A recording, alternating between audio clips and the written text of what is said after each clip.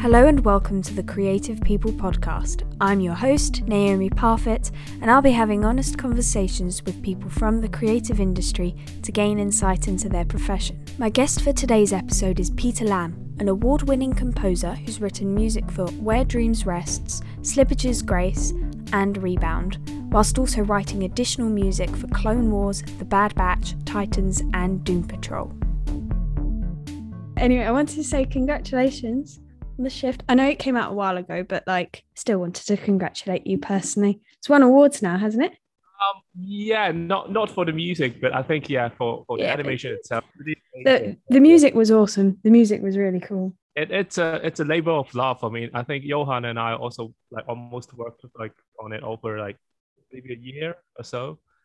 Wow. Yeah. It's cool music. Animation takes time, so we just like to scene rather than scoring it throughout after the full animation was done. So that way it worked because we were able to really dig deep into the nuisance of each scene and try to get the best out of each little moment, which adds up. Yeah. So with your usual work, when do you do the composing? After? Depends. I mean, usually composers are brought into a project at various stages in the production. So some things I could be brought on after the film it's already almost completely done. So you just score from start to finish, or just filling in whatever is needed. And in the case for the shift, I was brought on pretty early. I think it was only maybe the first few drafts of animatics were available, so you only see cubes and lines and it's black and white sketch. So for animation, particularly, I think I usually prefer to work on at least there is some sort of rough animation, because I felt sometimes animatics are not too helpful and you only see cubes and rectangles and stuff, because music for film, it's all about the emotion, the expression, and the underlying subtext of what is needed. So I kind of want to see those little details on screen so I can react to it when I write music. But that said, I mean, also on a few live action projects, I've pre-scored some scenes, so I would just read the script and roughly write some music to what I envision. Sometimes that might be right, or sometimes that maybe not entirely what the filmmaker wants, but at least it's a good way to figure out a ballpark of what kind of music is needed before I really go into. Yeah, that's cool. How did you even get into composing for films and TV series? Oh, that's a interesting question, because I always loved film and also music. I mean, I grew up as a violinist. I'm a horrible violinist, so now I'm tired already.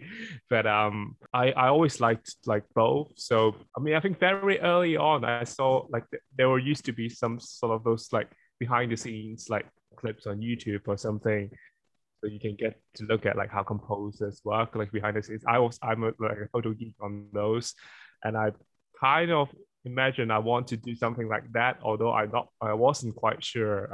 I'm from Hong Kong, but I did my A-levels and undergrad in England, and it's not really particularly about film music. It's just music in general, I did Beethoven and Chopin on your background. It's on the piano. But I mean, I love doing music as well, but to me, I mean, the synergy between film or drama. So I think it was probably during the final year of my university that I decided that I really want to try this. I came from a pretty non-musical and non-film family, so I literally knew nobody that worked in the field. So education kind of my stepping stone into the industry in a way, so, and especially the path that I've taken, because so after my undergrad in the UK, I moved here to LA. So that was a very intensive program. So I think in there I really like learn like my trade, like the technology. And also USC has a really great film school, so you get to interact with filmmakers and learn to speak their language. Because one of the main challenges of being a film composer as opposed to like a composer is you're a storyteller as well. I mean, it doesn't matter how Yeah. great the music it is. I mean, if it doesn't fit the project or the film, it doesn't work. I mean, it doesn't matter who you are. So it's making that transition to from just writing music only to writing music that fits a drama or story. Yeah. That's really interesting. I discovered your work through the Kiner brothers. So do you work with them quite a lot? Yeah. So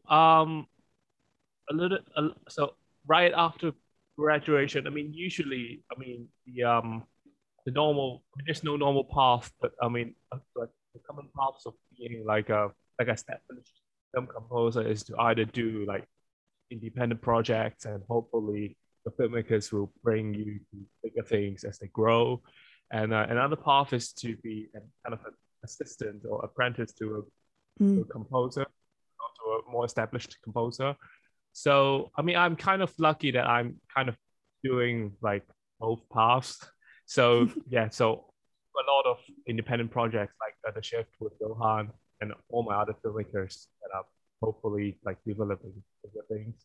And the other side of my career, I'm also an assistant to Kevin Kiner, who's the composer for like Clone Wars, The Bad Batch, a lot of different Very cool various stuff. and then his son Sean Dean also works for him, so we kind of work as a team. I'm kind of like the fourth kind of like the fifth Beatles. Been with Kevin for like 4 years now, so yeah, so it's kind of part of the squad in a way, and That's so cool. it's a really because we work on so many different projects.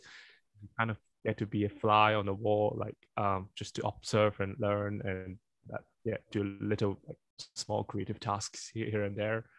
And it really helps. I mean, it feeds back to my personal projects as well. I mean, because I was a violinist. I came from a classical background. Before I came to the US, I knew nothing about electronics or synths or whatsoever.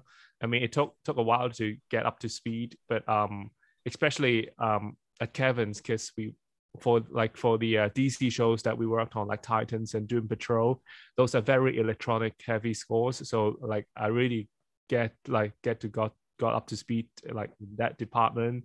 And as you know, like The Shift is a very electronic heavy score. So Yeah. I mean, I would do that like 3-4 years ago if I didn't have the training at Kevin's. Yeah, I was going to say, because it is really synth based.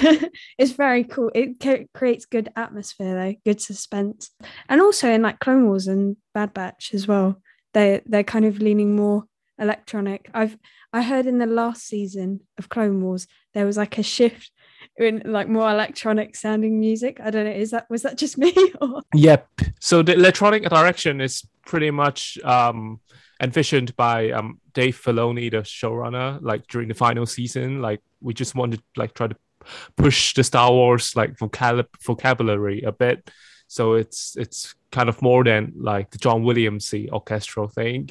And interestingly, it's kind of like a full circle as in the sense as well, because apparently Kevin said that like George Lucas during like the very first like creative meeting of Clone Wars, he always wanted to push like the music to go like in a more interesting direction. Like he was like trying to give like hip hop or like whatever like, sons are listening at the time to Kevin. I mean it's kind of interesting that after all these years and experiments and like so many episodes, we kind of finally end up like in a kind of like this direction that like George could have envisioned like 10 years ago.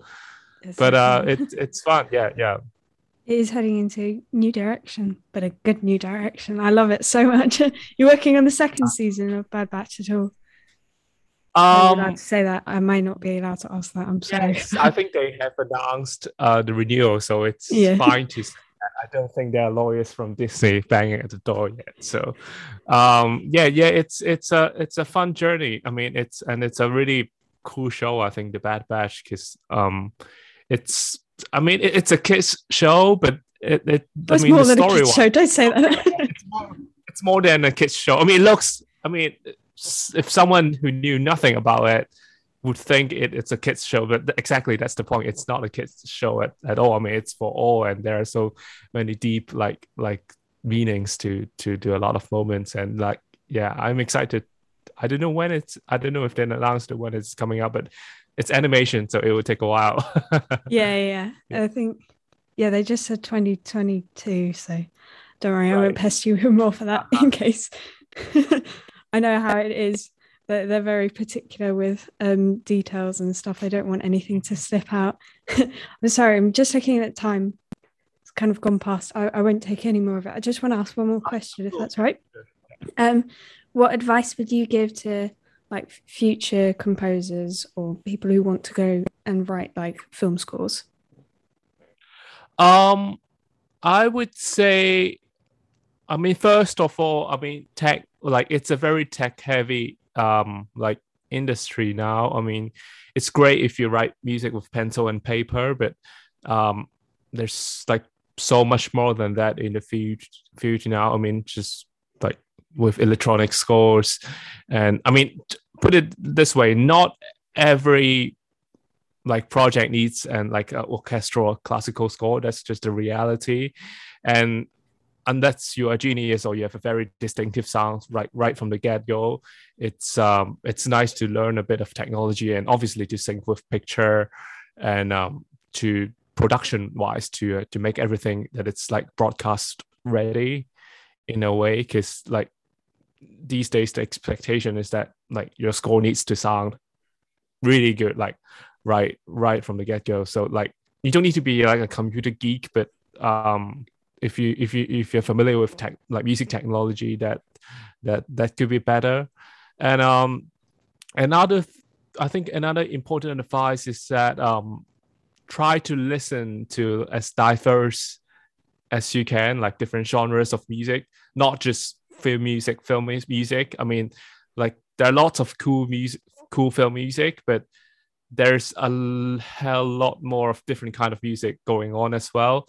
And it's just we're living in a postmodern world, and I think it would be really cool to draw inspirations from different kind of music than just like soundtracks and stuff. Because like sometimes, I mean, because of like producers pressure or like time pressure, sometimes like soundtracks are inspired by other soundtracks as well.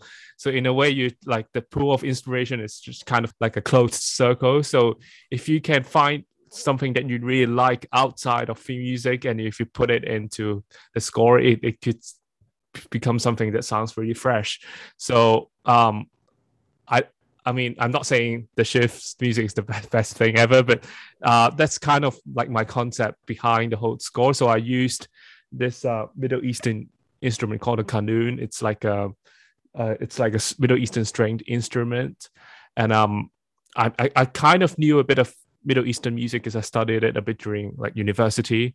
So I kind of found one, and then here in LA, and then I mean I don't really know how to play the instrument, but I can do some like glissandos, like effects. Imagine like it's a harp, and I do some glissandos on it, but I put it through like electronics and stuff, so it get that's really cool glitchy sound, which I used it as the main motif for the score.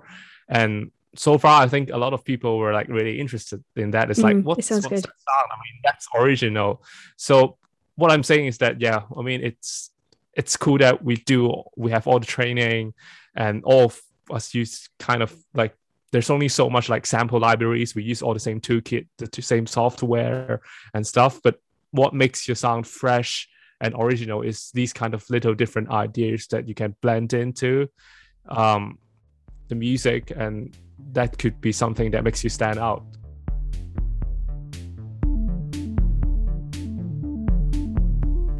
Thank you so much for listening to this episode of the Creative People Podcast with your host, me, Naomi Parfitt. You can check out Peter's music at his website www.peterlammusic.com. If you enjoyed this episode, make sure to subscribe.